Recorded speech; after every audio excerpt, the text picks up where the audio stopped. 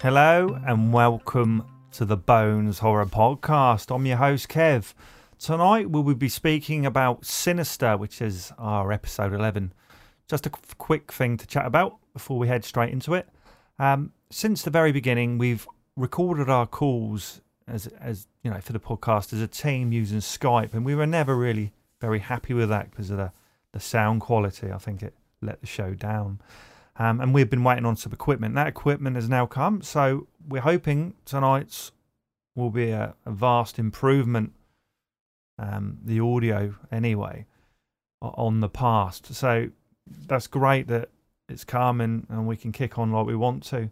So let's talk about episode 11, Sinister. Washed up true crime writer Alison Oswald finds a box of Super 8 home movies, which suggests the murder he's currently researching is the work of a serial killer whose work dates back to the 1960s. New details today in the grisly murders of a local family found earlier this week. I didn't want to move here. We couldn't afford to live in the old house anymore. Plus, the new story I'm writing is here. Is the story a good one this time? I'm gonna write the best book that anybody's ever read. I got a really good feeling about this.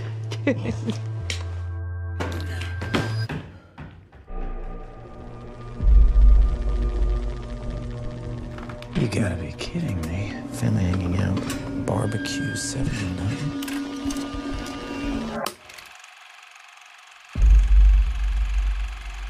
That's the family who lived here.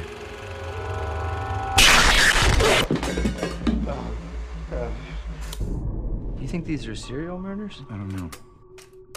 First one I found. Hello and welcome back to episode 11 of the Bones Horror Podcast, Dirty Dancing. Are you ready to talk about this, Steve? I can't wait.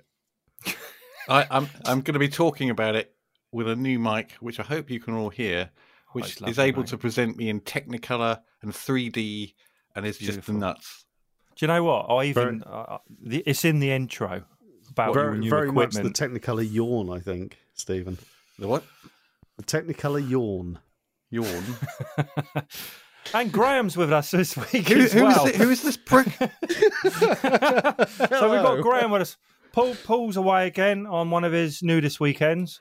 So we've got Graham with us. Hello again. So we're going to talk about... So it's not really Dirty Dancing. Oh, come on. Really? We're talking about... I watched that film Sinister. 4 times this week. I know. I bet Stephen has, definitely. I think he's got it on an endless loop, actually. Yeah, he loves his Dirty Dancing. It's just amazing. What's Is her that name? Patrick Swayze, isn't it? Who's the other one? Who's the girl in it? Is it Jennifer Grey. I was going to say Baby, Jason Lee. Baby That's in the different, corner, isn't it? wasn't it? Yeah. It's Jennifer Grey. Ferris Bueller's sister. Oh, yeah. Yeah, she is, isn't she? Yes, she is. Speak of the English. Dick head. Anyway. So we better get to what we've been doing this week, mate. Let's. I've not been doing a lot, to be honest with you. I had a couple of jobs, doing a lot around the house, and watching lots of movies as usual. How about you, Steve? I've been deflating people. Oh, okay. The old deflation. Continued the trend of throwing endless ruined lives into the massive canyon I leave in my wake. And other than that, working and trying to stay employed. That's what it's all about, isn't it? Well, it helps. Yeah. But there's, the world is relaxing. Well, UK is anyway at the moment. So it's all kind of going back. Now that the rest of the country normal. is relaxing, I'm relaxing far less. Really? Yeah. Well, I've taken up wearing a face mask now that everyone else has given them up. Oh, okay. So That is you're a really the one weird walking idea. around with a face mask. Is that a Yes. nice face mask? Oh, it's lovely. Well, it's it's black. bound to help, isn't it? Well,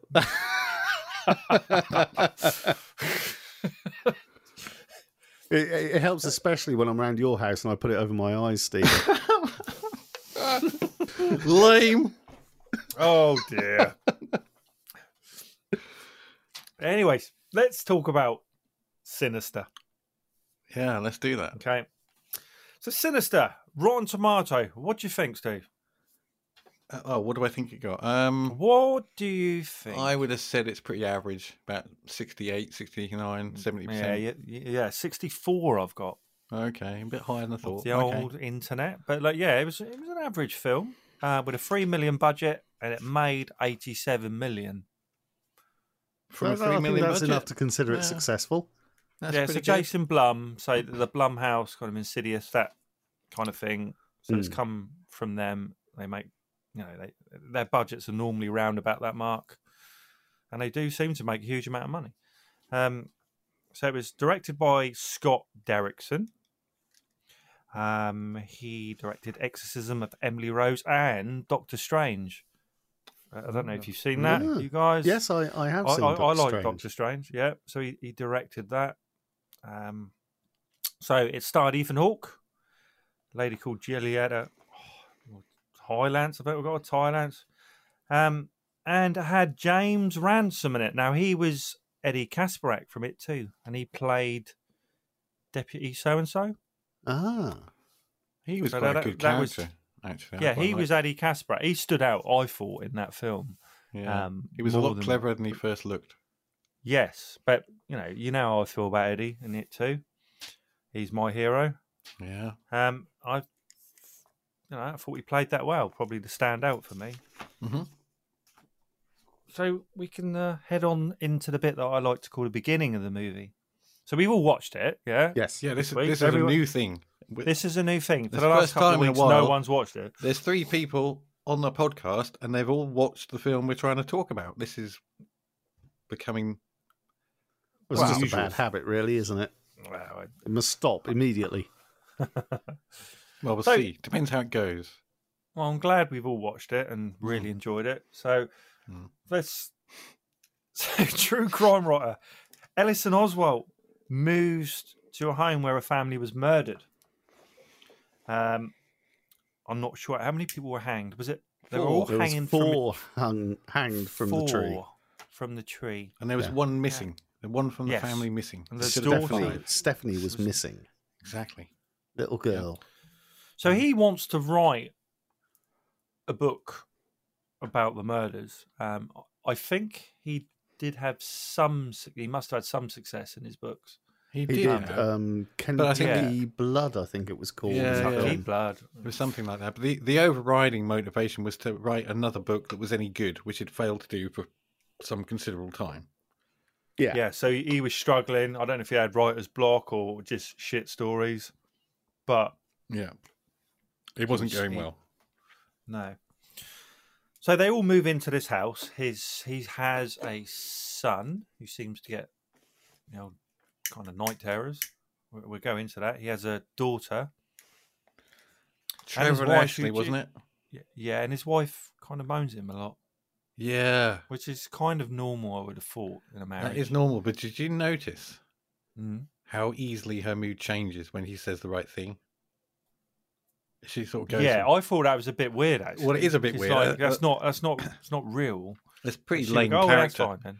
Yeah. Yeah, but it goes beyond that. It's not just that's fine. She's back to giggling and, oh, I love you, and all of this stuff. It's like, you were furious about 3 seconds ago. What's going on? I had a look at her. That's why I didn't really mention what she'd been in, because she's only been in about 3 or 4 films and some crappy TV programs. So I don't know if it was her acting or just crap lines I gave her. But she didn't come across. Yeah, she didn't come across that well for me, anyway. No, I agree. No, I'm tempted. I thought she was a bit of a whining bitch, to be honest. But there you go. And I don't think she got naked at all. So, what the fuck? Exactly. So, Ellison, they're moving in, and he finds a box in the attic that contains a projector and several reels of Super 8. So I now know it's Super 8mm footage. And they're all labelled as horror movies. Well, no, not... What am I? Home movies. Horror movies. So, but they are, So he starts playing. He sets it all up. Why does he set it up anyway? He's just curious to start with, I think. Isn't he? He doesn't know what they are. he does make the comparison because there's a photograph taken in the files that he got. I don't know how he actually got hold of all these police files, evidence photographs, and everything. Yeah, but there's a photograph of the loft, and it's empty. And then when he goes up to the loft in the house, this box is there. So it's like, how did the box get there? He actually makes a note of that. It's a key plot point. I'm amazed you missed it. I miss a lot of things, mate. I get confused by... The thing is, like, something happened in my house, like, you know, a couple of the boys will start fighting or something as I'm trying to watch a movie and I have to stop it, and I miss things all the time. Unless I watch something 3 or 4 times, I'm no good at watching a movie once. You or may even have giving it a picked bit the of a wrong break. career being a movie reviewer, you know. Yes. Yeah, but this is great because hopefully between the 3 of us, we might pick everything up. And I learned something. Like Paul used to tell me all sorts, but only after the podcast had ended. So we tried to change that, didn't we, Steve? We could try to get him more involved. Yeah, but he was crippled by the pressure. He couldn't handle it. He couldn't handle it when we actually demanded information from him. And like, what? Well, I didn't really watch it this week. No. He just read somebody else's review. Maybe. Yes. Yeah, well, probably. Now, the first movie he watched was the Hanging one, wasn't it? Or was it the... Yeah, I think it was, yes. Yeah, it was the Hanging, because I remember more, because they're quite... What you see is quite... all these movies are quite scary, aren't they? They're quite realistic, all these home movies. Well, they're supposed to be. I think that's the point, isn't it? It was well done. They were quite brutal and it captured the whole mood of it. The thing that got me is that each one, it initially plays more like a general home movie of like the backyard barbecue or the pool party or whatever. And then it cuts to the murder. And I think that gives it quite a sinister edge. And it wasn't until about the second or third home movie that I saw where I realised this is not a deliberate family home movie. This is the killer filming like surreptitiously, you know, like behind the hedge or whatever. Yeah. which added a little bit of an extra creepy edge to it, you know. Well, I thought they were really well done. That part of the movies, like, what was the second one? I think was it the drowning one, or was it? No, I think the second one was the burning car the car on fire. Yeah. But the hanging one, which you begin, that's at the very, very start, isn't it? You see that on its own before you know anything else. And the creepy part of it. Carry on. Well, I was just going to say that when the branch broke and they were lifted up being hanged, the movement seemed to me a bit kind of slow motion, a bit subdued. It's like if you were desperate to escape a rope around your neck, you'd have thought the legs would have been flailing a little bit quicker, but they were just sort of like they were walking in space. It was slow and sort of. There were two things I noticed about that particular one. The first one was it was a little extra creepy because it wasn't entirely, because, you know, it's old Super 8 film, so it's quite grainy, it's a little out of focus, that kind of thing. And you could see the blade that was soaring through the branch, but it wasn't immediately evident that that's what was going on. And it looked almost like a sort of editing accident that this thing was left in at one point, because there was no clear sign of who was doing it. Obviously, the reason for that plays, you get the understanding for that later in the film. But the other thing I noticed was that when the branch did separate, the whole tree lurched. Yeah. Oh. That was another thing I noticed and I thought was a little odd, but... Those whole bits are quite odd, isn't it? They're like... It's very well done. I think, whether that was on purpose or not, I don't know. But the car bit was quite brutal. Yes. And the drowning was something else, because there's parts where they actually he captures a figure, a person. Well, the drowning was the first one where he noticed it. Yeah. And they get pulled into the pool. What are they on? They're not on. They're on like lounges, little poolside lounges. They get pulled in, and obviously they just drowned.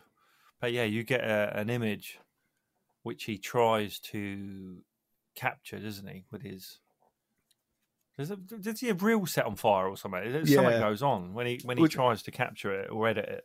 Well, he that's the funny thing. Paused for too long. The bulb, I think, burns through the film because he's got it exactly. paused. And that's the ridiculous thing, actually, that because I watched this film with Josie, and when he hit pause and left it on the screen being projected, the first thing I said to her was, "You don't want to leave it like that too long. He's going to burn the film." And then a few seconds later, the film catches fire. I said, "Fucking told you." I didn't know that was a thing. Do you know what I mean? I thought it was like I took it as like some supernatural paranormal thing had set fire to it. Not that it's a natural thing. It's pure physics. Yeah, I didn't know that. So you learn something new. That's like something Paul would say. You should have known better. After the podcast. Yeah, the one piece of the film that was interesting is the one bit that he burnt beyond repair. So that was a bit of a mistake. And yet somehow he seemed to manage to piece it together again and digitize it onto his laptop. In the box, they had the little splice kit for the film. Yeah. And then he watched a YouTube video on how to splice film. So now he's an expert. You can't splice film. You do with YouTube. You can't splice things back into film that you've just burned. No. And in fairness, he did struggle to capture the image that he wanted to get from that film. Well, there you go. Schoolboy error. Shouldn't have set fire to it. Well, yeah. I think that's the general rule with any evidence. Yeah. It is.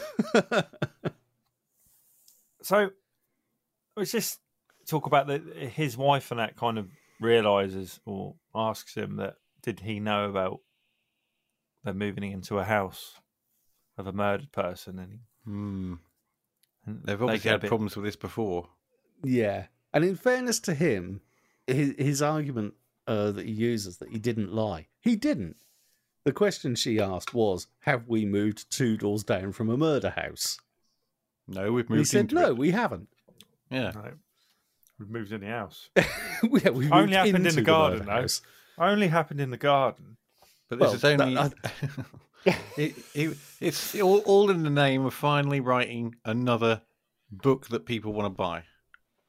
Yeah, and I think a downward trend.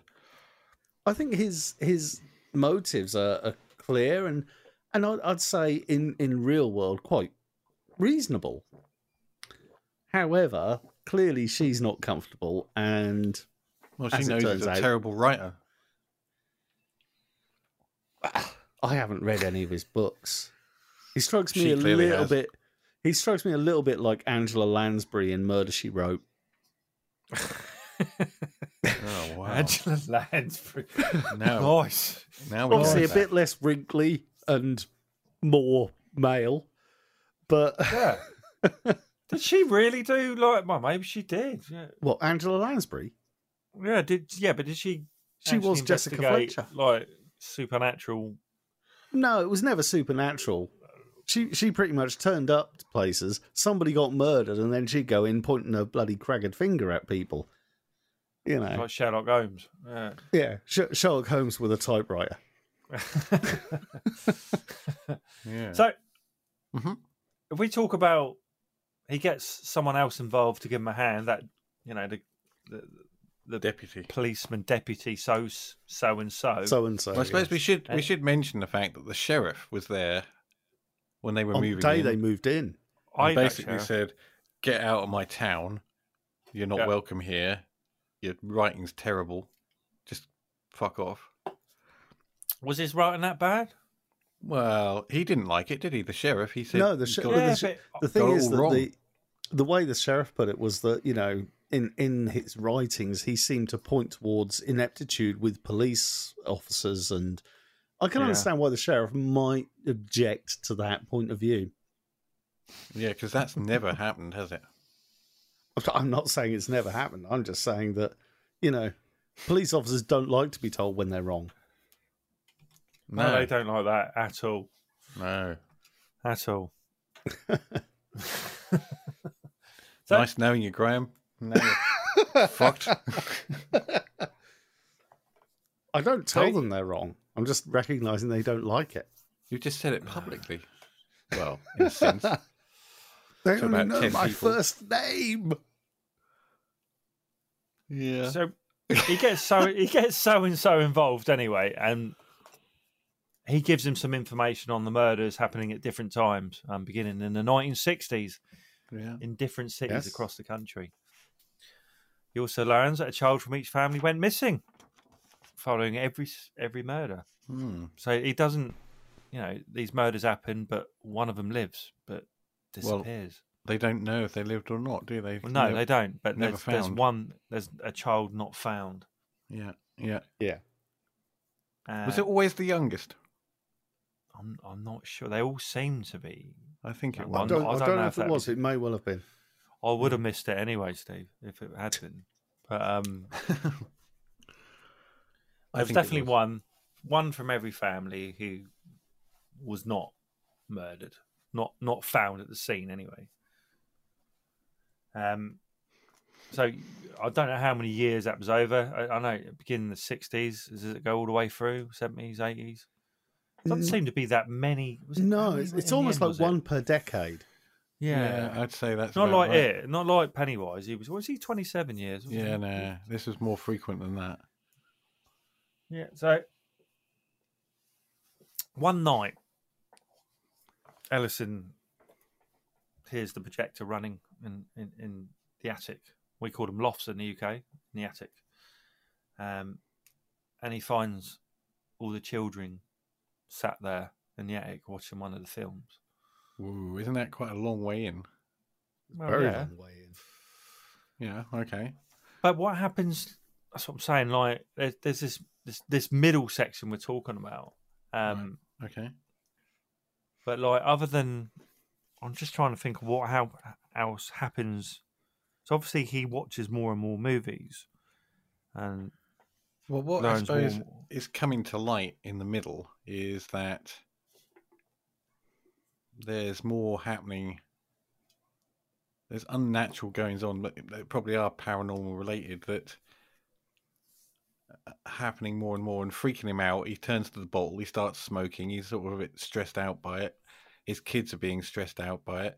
There's some kind of activity in that house, I think, that he didn't initially expect or believe would be possible, but that house has got some kind of significance and is reacting to their presence, I guess, in some way. Does he meet? Sorry, this is where I may have missed something as well. When he sees the children sitting in the attic, is this at the original house or the house he moves to? That's at the house he moves to, I believe. That's the house they moved into at the beginning of the film.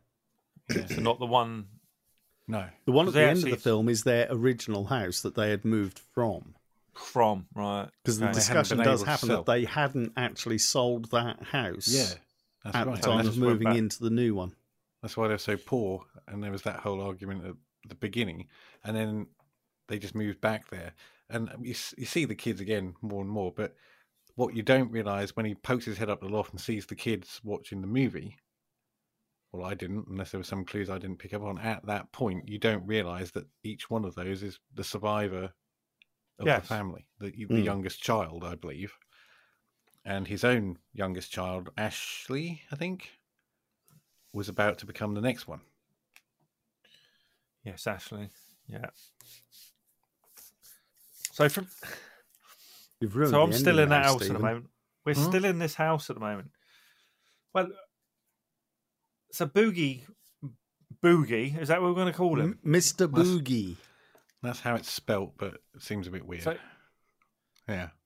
So he appears in that loft, attic. Yeah, he does. With the children, and he makes Alison fall off the ladder. That's what I've got written down here.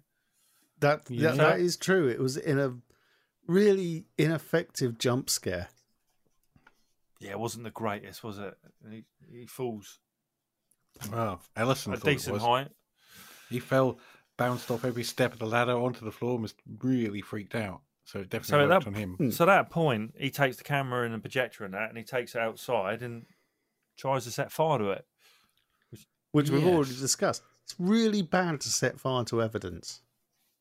Yeah, so he sets fire to it, and him and his wife go, right, we're going back to the old house. Yeah. Not before.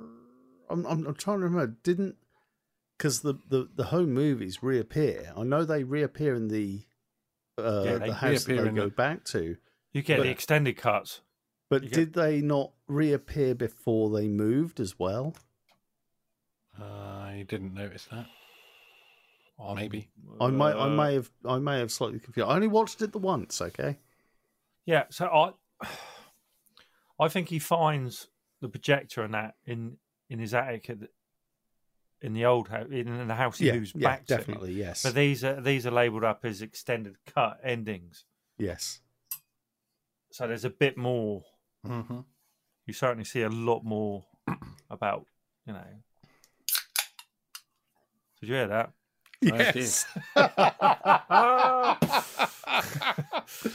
That was not. I need to refill I my might glass. edit that out. Go on, I'll take the old butt plug. There it is. The Butt old plug butt out. plug. I think that was a big I'll one. see if I can this get the other bottle to make the sound. Yes. Ooh, There we go. it's just a little one. time. That's the backup one. That was up. Yeah, that was the other one.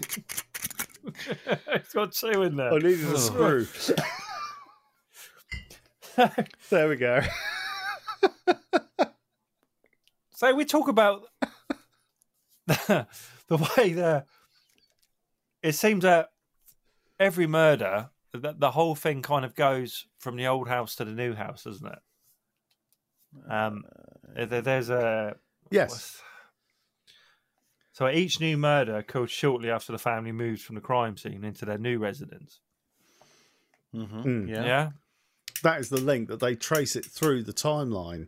Yeah. And so they're at a house and something had happened there, and then they move. But... They move, and then the same thing happens at the new house, and it keeps and happening. then the family that subsequently moves into the house of the latest murder, when they move to a new house, the murder happens there at the new house. That's how it travels. Yeah. And so the idea is that what he's done by taking his family out of the house they moved into at the beginning of the film is he's actually triggered the next stage. Yeah, he's made it of really the murder bad. chain, totally unbeknownst to him. What is actually initiating this process? In his case, Mr. Boogie. Mr. Boogie. Right. It's all Mr. Boogie. So he watches the videos, doesn't he? For the extra scenes with. Well, no, hang on. I want to get this because I think there's that business with the symbols, isn't there? And that weird. Yes. What was it? A professor or something? Yeah, he was like a symbologist or something like that. Yeah, and the theory was, if I remember rightly, that those images had the power of something or other, and it was particularly adept at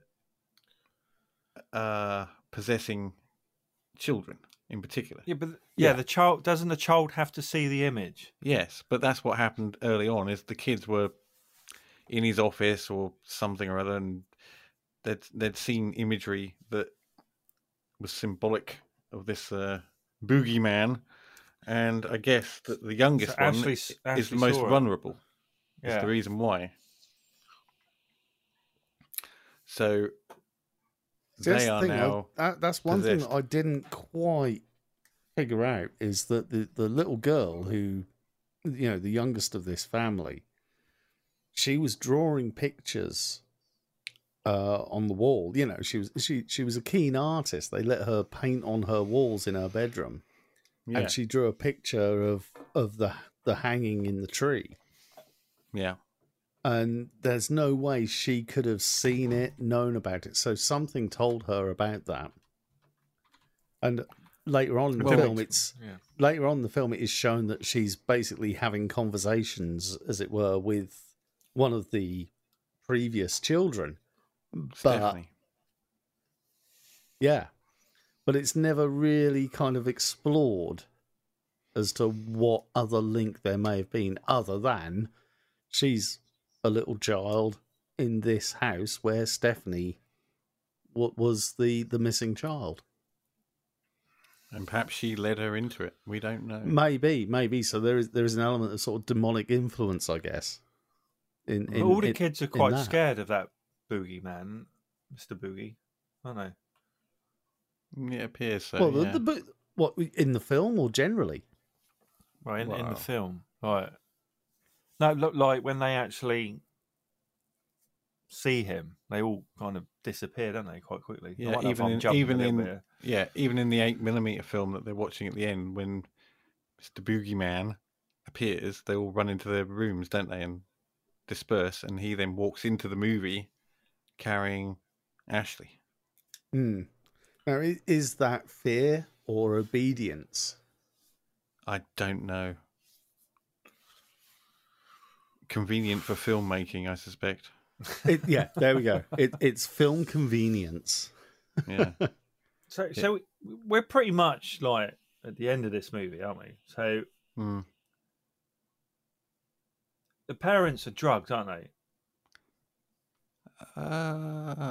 Yes. Well, so Ashley drugs her father, I think, doesn't he? And she. What was it with? Did you? I can't even. I don't know, but it appeared to glow bright green.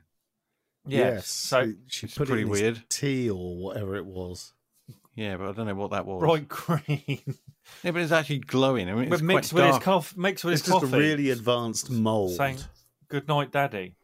Yeah, that's right.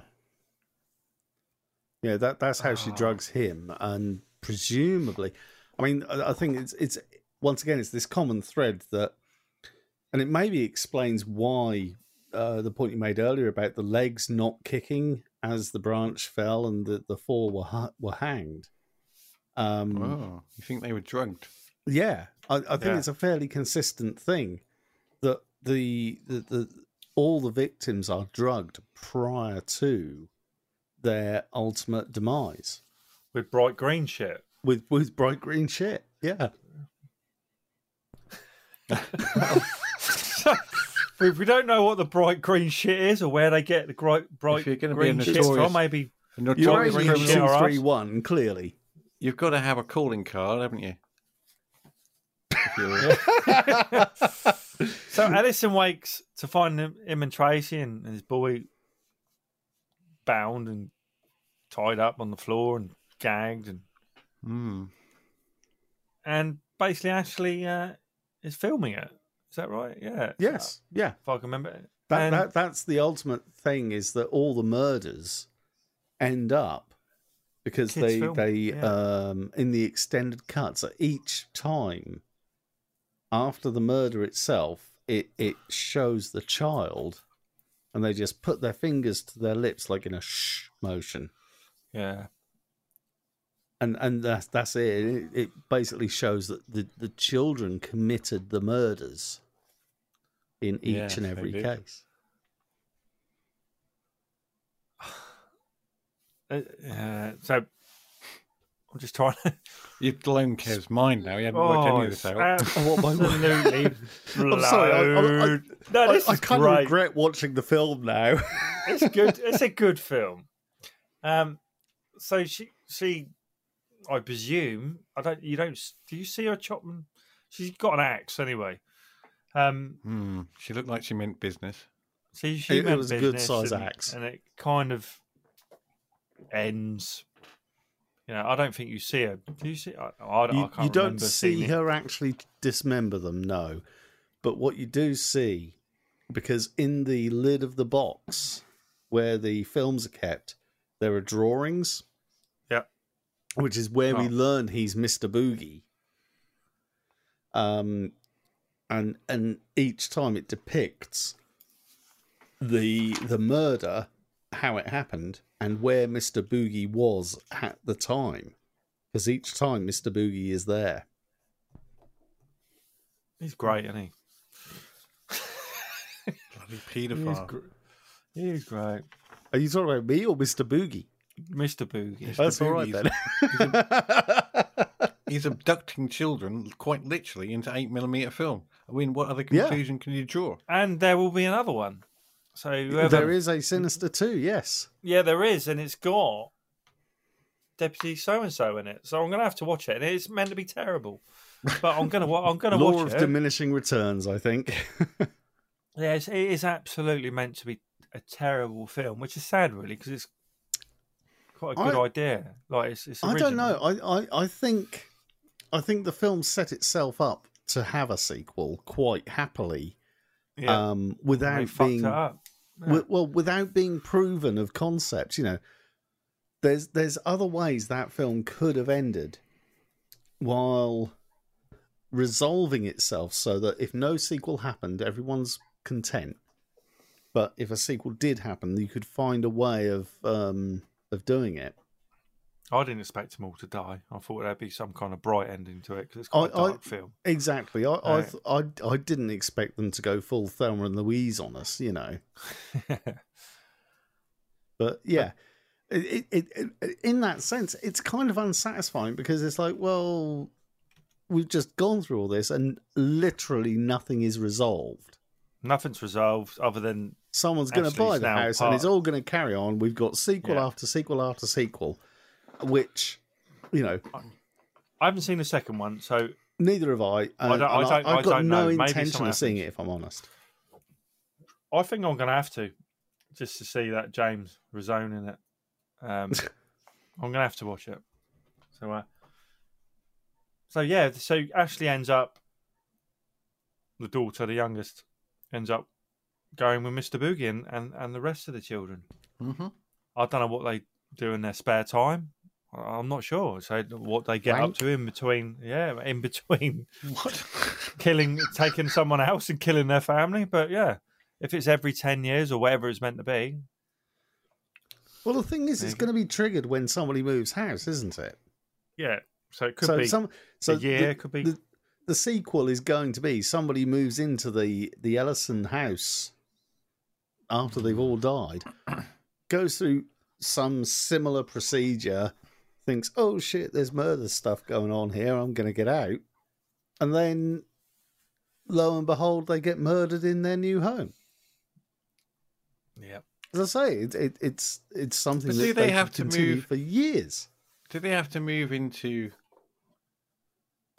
Ellison's house that he lived in at the end, i.e. the original house, and then move somewhere else for this to repeat? Or do they have to move into the bungalow that he moved to? I think it's the house that wherever he died in.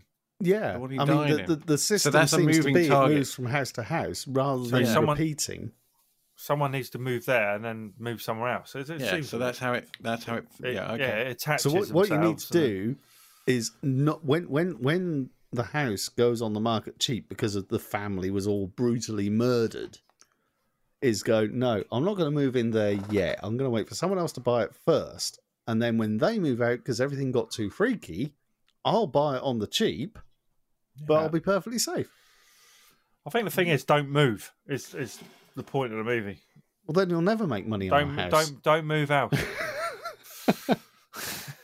Yeah, well, look at what happened. They didn't care about money by the end of it. He didn't even care about his book. They just wanted to get the fuck out of there. He just get out of there. And wasn't the sheriff pleased? He certainly was. Yeah. I still don't understand all that, but there you go. He didn't like... Yeah, I think we covered this. That he was offended by something in a previous book. Yeah. Yeah. The sheriff just didn't like him. Yeah. That's all you need to know. Was there any chairs or... There were some chairs. Wardrobes. There were some chairs. There were chairs, wardrobes. There was a massive cardboard boxes. Yeah, there wasn't. I don't think there was any jump scares in wardrobes. No jump scares in wardrobes. There were a few attempts at jump scares, but honestly, they were almost. It was almost like they were formulaically timed. Oh yeah, they really had it. It was so predictable. They knew exactly how to tell you it was going to happen. In particular, there was one where the music was building up and fading and everything, and then there was a bit where the music went quiet completely, and I was like, right, here it comes. And it was just that like second and a half, and bang. Yeah, it was too perfectly timed. Yeah. The other one, I mean, there were obvious scenes. He printed out a picture of the bushes, the ones where Mr. Boogie's face was visible in the bush behind the tree when the people were hanged by the dropping branch, and he holds it right up in front of the bush. And I actually said to Josie when we were watching, I said, "Yeah, you're going to regret holding that photo up when you bring it down." And sure enough, he takes it down, and there's the face in the bush. It's like, yeah, far too predictable on that one. It was like somebody read Horror Movie 101 and just followed it to the letter. Yeah, kind of was a bit. Well. This is where Kev says he really liked it. No, Sinister 2 came out in 2015, which seems like a mistake. When did that film come out? The original, was it 2012? Yeah. Yeah, it seems that it was a mistake, bit of a wasted. You know, it could have been. They could have finished it off properly. At least got rid of Mr. Boogie. Well, no, they don't even have to get rid of Mr. Boogie. What they needed was some element of hope at the end of this film, rather than just the inevitable endless sequel chain that they clearly wanted to get. How many? There'll sequels probably have be there another one. Just the two. So 2 sequels or 2 films? No, just 2 films. You got that one sequel that the second that sequel bombed. The first sequel did not perform well enough to actually warrant more commissions, did it? But anyway, listeners, that was Sinister. Now, can we talk boners? Do you want to go first, Steve? Okay. Because after Hereditary, which I think you gave a 1, didn't you? Yeah, it's terrible. I'm quite upset about that. Sorry, but it was terrible. Okay. And this is not as bad. But it didn't exactly uproot any trees. So this was a Paul pick, by the way. For everyone, Paul picked this, and he's not even on it. No, this is so we blame Paul for our pain. This is the last time we will have to endure a Paul choice. So we've had Ravenous, which was shit. Lots of chairs in that, though. I seem to remember. It's one redeeming Lots of chairs, feature. Big fucking pile of chairs. Well, it's a redeeming feature to one of us, anyway. And then he managed to pick something else, I believe, near enough at random. Which was... No, that's yours. Was it? Or both of them? I think chose they were. it. No, well, okay, maybe. But I think with Hereditary, he accidentally excelled himself in sheer utter garbage. I picked that. Well, then you excelled yourself in sheer utter garbage. I just think it was too. I'm going to say the word intelligent. I don't think your brain coped with it. That was all. No, it didn't cope with it because it was shit. No. Shit, yeah. However, let's get to your bonus. Shit your brain can cope how many with. bones? I'll give it 5. Ooh, that's good for you, Steve. It's not so terrible in many ways. It has its many faults, but it's not. What did you enjoy about it? The end. It ended. The end credits. They were that was a really nice font. Well, I don't know. I stuck with it without being absolutely bored. There were parts of me thinking, is it going to pick up or what? But the way it ended, I did quite like, actually. The way that the story started to make sense, and you realised that the kids that were... I wasn't sure to begin with. I thought it was his own kids that were haunting him in the middle of the darkness and jumping behind him and all stuff like that. He couldn't see him, could he? But there were a few jump scares where there was like a girl's face just when he moved out of shot. She was right there. And I thought to begin with that was Ashley, but I don't think it was. It was Stephanie. It was the other girl from before. So I was sort of interested in what was really going on there. And then as that started to unravel, I thought that last sort of, I don't know, quarter of an hour, 20 minutes were quite an interesting idea. It tied it together. Yeah. It tied it together quite nicely. I quite like the way that unfolded. It just took its time getting there, I suppose. And his wife was really annoying. Yeah, she was. Yeah, I need someone else. She needed a bit more character. More interesting. Yeah, a bit more character. She was a bit bland. Yeah. She had quite a nice nightie on there. Did she? Yeah.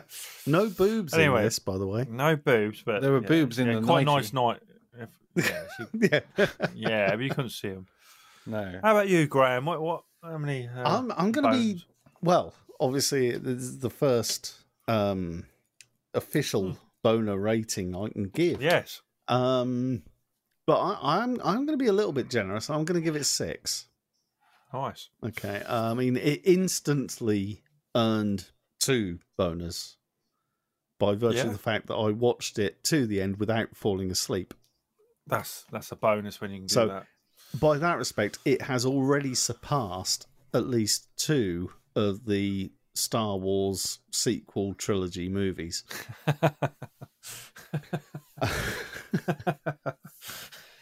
Yeah, that's good. Nice one, Graham. But honestly, it was a Graham real. stayed awake for a whole film. It's got to be worth a 6. No. That in itself is worth 2. But it was quite a slow. It was a slow start to the film. But once it found its direction and you're like, okay, this is what's going on. It managed to do just enough to keep you engaged. It was far from perfect execution anywhere, but it did keep us going. And I think, you know, from a sort of plot perspective, it showed a lot of potential. So I'm giving it 6 bonus. Kept you interested. I'm gonna personally, I'll give it a 6 as well. It was interesting idea. It was different. I loved the kind of the Super 8 bits.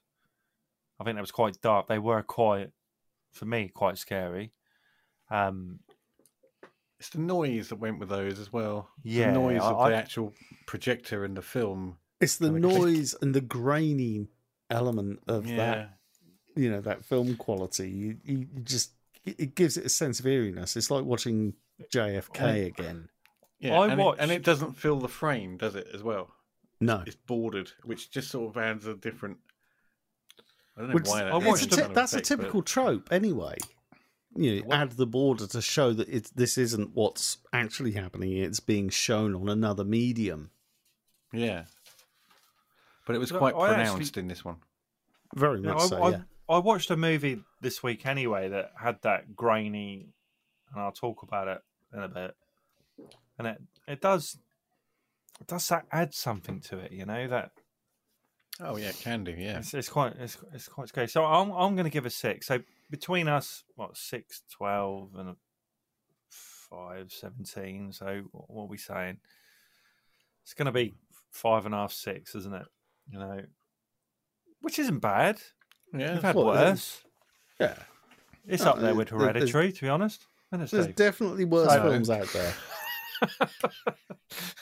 So there's definitely worse films, and it will keep you entertained, and it is quite chilling at times. Yeah. Whereas just don't expect a lot from the jump scares because they're a bit crap. There's no, So we give it 6 bonus. So this is we are now at, you know, we've done all right tonight. 3/4 of an hour talking about this movie. Yeah, you could have watched half of it, but so we're going to get on to what we watched this week. What have you been watching? No, seriously, what have you been watching? Oh, that's going to get So- embarrassing. Yeah, but I have watched a Dirty bit this Dancing. week. Dirty Dancing. Yeah, I've actually watched a bit this week. So, do you want me to speak first? Please How do. long are you going to go on for? I don't know, 5 minutes. That's good. It Go means on we have to talk for less. Go on in. Yeah. First one I rewatched when my son Annabelle Comes Home, which is the third Annabelle film in the Conjuring universe, which is basically based on the museum. So you watched Conjuring, Steve, yeah? Yeah. So those people, the Warrens, there is a part in that film where I don't know if we haven't watched. Have we watched Conjuring 2 yet? We haven't, have we?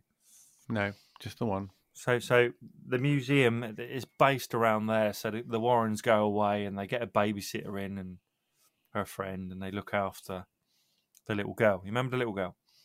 So, and one of them, one of the people babysitting is a bit nosy and goes in the museum and kind of releases Annabelle from her box, and then it all kicks off.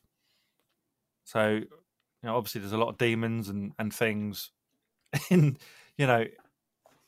some of them objects are kind of possessed, and it releases them, and it honestly is the best one of the three. I don't think it's out on Netflix or Prime or anything. I own it, so I literally got a deal on it and thought, well, I'll have that. So that was well worth a watch, and I watched it with my boy, and he loved it, which is quite nice because, this is Ollie as well, the oldest one. So it's quite nice to sit there and watch a film with him, and he enjoyed it. The second one I watched, I didn't actually realise at the time that the kind of writer director of the film was a paedophile, but Here we go. So Jeepers Creepers. Don't know if you've seen that. Nope. No. It is a great film, but there's a big but there. Is it a bit comedy-like? No, there's a guy. I keep wanting to think it's like a spoof, like a scary movie. No, it's not a spoof at all. There's a guy who drives this kind of black, like lorry-like van thing, and it goes extremely fast, and he terrorizes people on the road, shunting them and all these things. And he also kind of... It just sounds like me when I'm on my way to a gig. Yeah. Yeah. And he kills people and throws them in this hole he has at this house. And and terrorizes people and turns their bodies into weird bloody things. Not, it's a great premise for a film. I enjoy it 3/4 of the way through. Obviously, I didn't know that when I looked into it, it was a paedophile director. Should that matter? No, I don't know. It just changes my thoughts because, I grew up, liking certain types of music, and then I found out that they were paedophiles, and I can't listen to it anymore. Do you know what I mean? That says something potentially about your taste in music. Were you brought up on Gary Glitter? There is a pattern That's here. what I was thinking about because I'm born in the 70s, so Gary Glitter was on the it was on the radio a lot, and his songs were quite shite. No, they get in your head, don't they? I don't know if they were shit or not. They probably are shit. But now I'll give you that. They were earworms. Yeah, but you got songs like even the Christmas one, and you can't listen to that. Which Christmas one? Rock and Roll Christmas by Gary Glitter. So it's a big. Okay. It was a big Christmas song. That's not one that I really remember, but carry on. I remember it. I remember it a lot. I'm a bit older than you, but that's your problem. You can't. Yeah, but I can't listen to it anymore because it's tainted. Do you know what I mean? So I was a bit. When I found out, when I read into it a bit, because I wanted to talk about it, and I wanted to do all three in the series, and then I'm like, oh, should I do number 2? Should maybe I won't. So that was Jeepy Creepers. The third one I watched because our friends over at the Final Guys had reviewed it, and it was the Poughkeepsie tapes. I think that's how you say it. Poughkeepsie, yes. Poughkeepsie tapes, which is a found footage. Oh. Do you know what I'm talking about? Do you know? No. It just Have you reminds seen me of it? a different character. There's a character in Ally McBeal. Poughkeepsie, and he used to say that word to try and avoid his stutter. Him. Yeah, to stop his stutter. It was a word that stopped him. Maybe that's. I think that Poughkeepsie's a place in America. It is. Yeah. I think it's a borough in New York. But I've never heard any other person mention it besides you just now. This film is fucked. Great. That's all I can say, because, like, you know, the final guys said it was great, and I kind of get it. It is good, but it's fucked. It's like a serial killer, and he abducts people, and he stores them in his basement or dungeon or whatever you want to call it, and tortures them and makes them his kind of slaves, and it's found footage, and it's absolutely fucking brutal. At times, absolutely fucking brutal. And then surrounding it, there's like the police investigating it, and this is like the found footage stuff. And I won't give too much away. I can hear you rolling one there, Steve. It's good. I'm just trying to keep up with Graham's crack. This pipe. microphone's so good, I can actually hear Stephen rolling a cigarette. So that was the point out, Poughkeepsie Stephen. tape. I've got the noise gate on, and you should be hearing minimal of the crack pipe. But I can hear it. Well, that's I disappointing. heard it earlier. I heard the pipe. I dare say it may leak through occasionally. I'll have to turn the noise gate up. Let's turn the noise gate off and give the listeners a full dose of the crack pipe. You really want the noise gate off? Yeah, I want the full force. Give it a real lungful. Okay.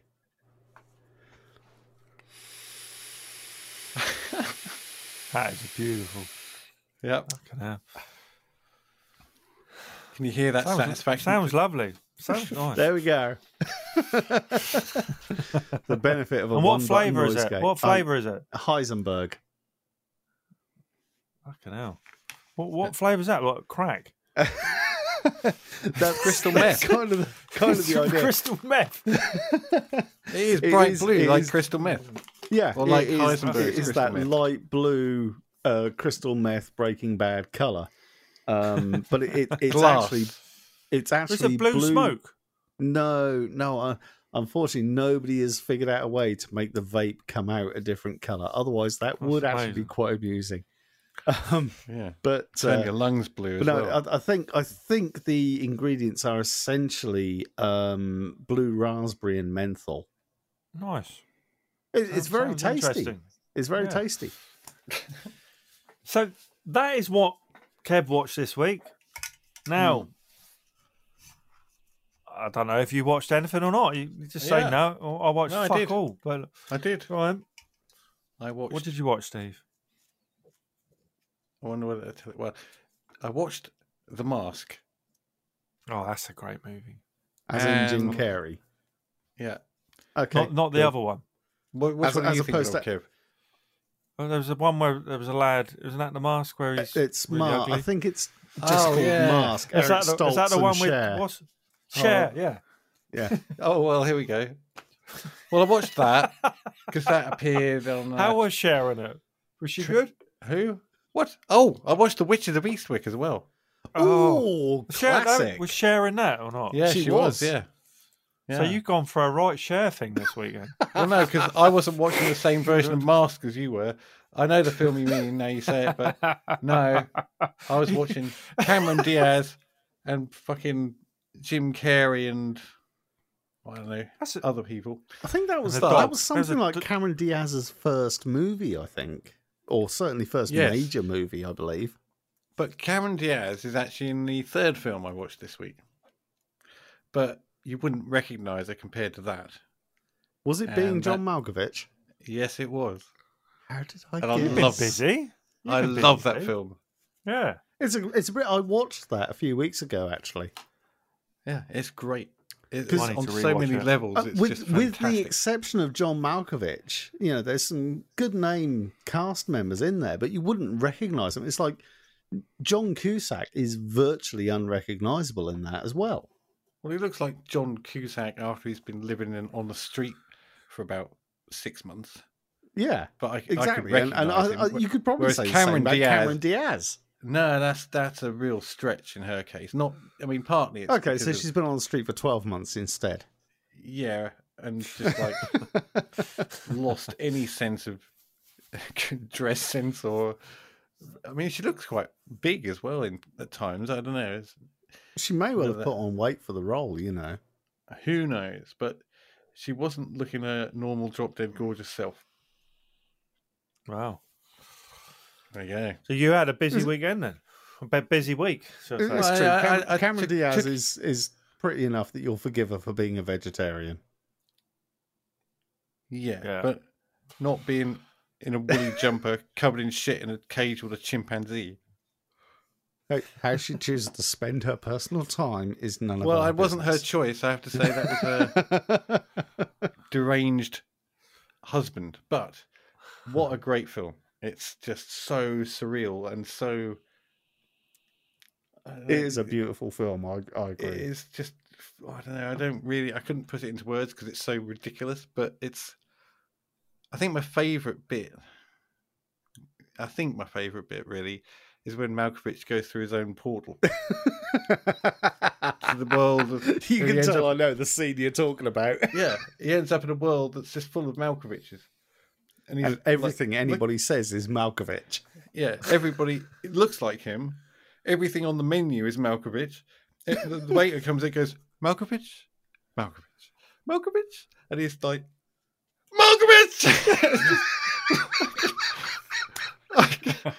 It's fantastic. And that's a silly bit, but then the whole film is really silly. But there's other things that are quite, this whole obsession with him becoming a puppeteer is just, that whole backstory of how Malkovich went from famed actor to artist in the form of this world famous puppeteer, which has never been, I don't think. Has there ever been in history a world famous puppeteer? Not to my knowledge. But I think that says something about the celebrity anyway. I think that's part of the commentary that, you know, if you've got that platform, then... Yeah, but it's like they made fun of him. It's like, Malkovich, he's done, well, a couple of movies, but then once he was a puppeteer, he was like this godly figure and reviewed in magazines and revered by the critical arts press and all this. I just loved all that. But Rod Hull was like on that level, wasn't he? Do you not think that? What Paul went into his own mind? Well, Rod Hull was like... Oh, Rod Hull. I thought you said Paul. Yeah, he was... no, not Paul. Paul might have been, for all I know, but Rod Hull... Yeah. He was up there, mate. He was a puppeteer of that level. Puppeteer. Yeah, no, he was up mainly famous for using his puppet as an excuse to grope everybody. Yeah. Until he met... Well, his finest moment was... What was it? He was on, I think, the Michael Parkinson show with Billy Connolly. And the story is that the bird... He got the bird to go for Billy Connolly, and Billy grabbed its neck and said, I'll tell you what, Emu, you come near me, I'll break his arm and your fucking neck. That's brilliant. It's a clear case of pick your target. Yeah, and he did, and it picked him. So, Graham, did you watch anything this week? Well, I watched Sinister. Yes, other than Sinister. Other than Sinister.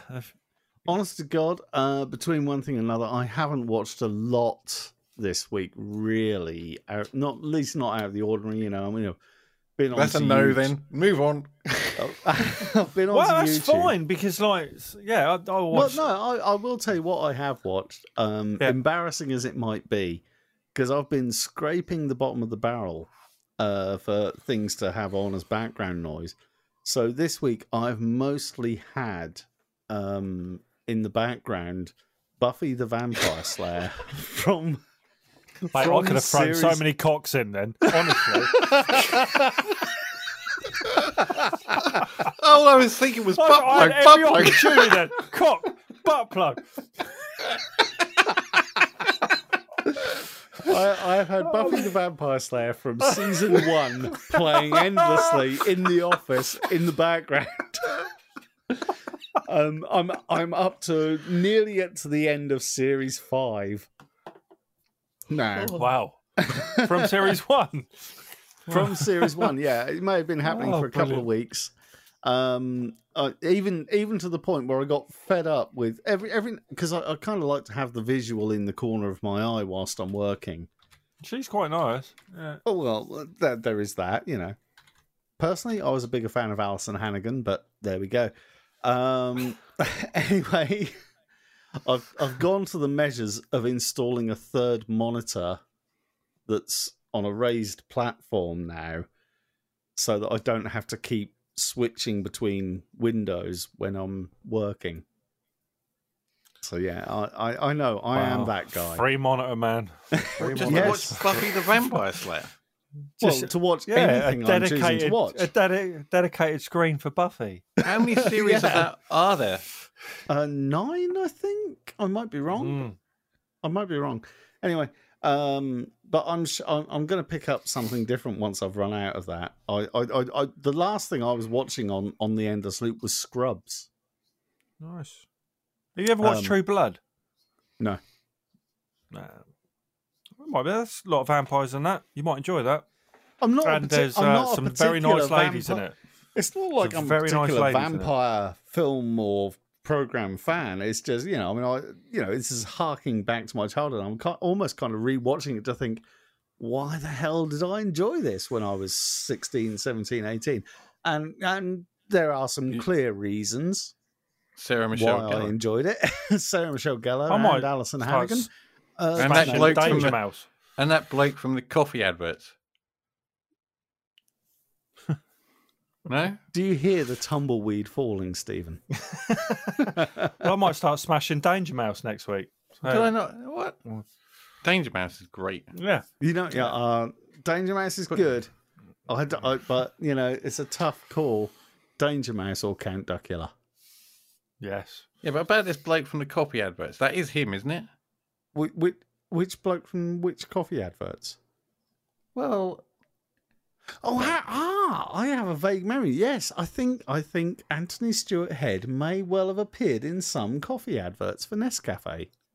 Yeah, there was a whole series when they were running them like a soap opera. Yeah, it was like, will they or won't they? Yeah. Can I borrow your sugar, etc. That was him. Yeah. Did it ever come to an end? Tumbleweed my arse. Up yours. I think it was a slow burn, Stephen, but I think you might be right. Although I'm always right. I know I'm right. I always remember Nigel Havers being in coffee adverts as well. He's the one I really associate with the whole coffee ad soap opera. But he wasn't in Buffy the Vampire Slayer. No, we're at 1 hour 10. We're at 1 hour 10. Right. Okay, let's shut the fuck up. That's the shut up call. That's brilliant. Now, can we move on to what we're going to watch next week? Now, I probably should have texted one of you because it's not me who's making the decision, so it's one of you two. Now, this week was Paul. Hang on. And so it's probably you, Steve. It's really? probably No, you. no. Oh, Graham. One of you needs to choose a film. It's not me, is it? I don't think it's me. I thought it was you, but... Is it me? I thought it was, but I'm not sure. I have prepared some ideas just in case. We'll do Graham. We'll do Graham, and I can do the week after. Yeah. If you're happy with that, I'm Yeah. My suggestion, I'm going to go slightly more mainstream, I think, than some previous suggestions. I'm going to say 1408. Yeah, I'm up for that. Yeah. Is it on Netflix? No, but I have got it on DVD if you want to borrow it. I've got to buy it. Yeah. What, have you seen it already? Is it the one with John Cusack? King? Yeah, John Cusack. Yeah, and Samuel L. Jackson as well, which is always a good vote. Weren't they in Cell together as well? Was that another one they did? I don't know about that one. Not one. Why would you ask Kev if he'd already watched it? If it was anything more than if it was anything more than a day ago, he's not going to remember any of it. No, you're right there. It's Yeah, it's I think it's relatively mainstream, although at the same time slightly obscure. But I would like to stipulate one condition on it. Yeah. That you have to go online and find the original cinematic ending. Yeah. Because the DVD 2007 movie, theatrical ending. The DVD release had an alternate ending to the one I saw in the cinema. Oh, okay. And I'd be interested to see what we all thought of the two endings. Which one we preferred. I'll have to have a look. Well, I can watch it anyway. I've added there are ways of here, watching and movies. I've probably really overstepped that. This could be my last Bones Horror podcast. No, it's been great having you on, Graham. Appreciate it. It's been a lot more positive. There's not been any aggressiveness I've found tonight. It's been good. Well, not towards you, Kev. Wow. No, it's been really good. You shouldn't treat your audience badly. Yes, we didn't have as many. It's been a bit slower this week, and I don't know kind of why. It might have been because it was hereditary. No, it's because the pubs are open. Do you think so? People are not listening to us. Yeah, who's got time for this shit if the pub's open? No, well, I would have because I haven't been to the pub. What? I'm exercising caution. Remember, I haven't been to the pub yet either. So that's a good idea because all the drunk people are going to be like hugging and kissing each other while they're pissed, and just spreading COVID-19. And we can only hope it's like natural selection. Well, Southampton was the number one in the UK for more people getting ill. Oh. There you go. Yeah, Leicester's already on a local lockdown, so it couldn't be there. Yeah, I live about 10 miles from there. Right. But anyway, thank you, everyone. Pleasure. That was episode 11. Yeah? Sinister. I don't know. You're the one who's counting it. Are you asking me? I am counting. Episode. I can't believe we got to episode 11. Episode 11, Sinister. And next week we will be reviewing 1408. Awesome. So many thanks for listening, our American viewers, listeners, Cletus, Seabass. Thank you. And we'll see you next week. Cheers. Later, dude. Bye.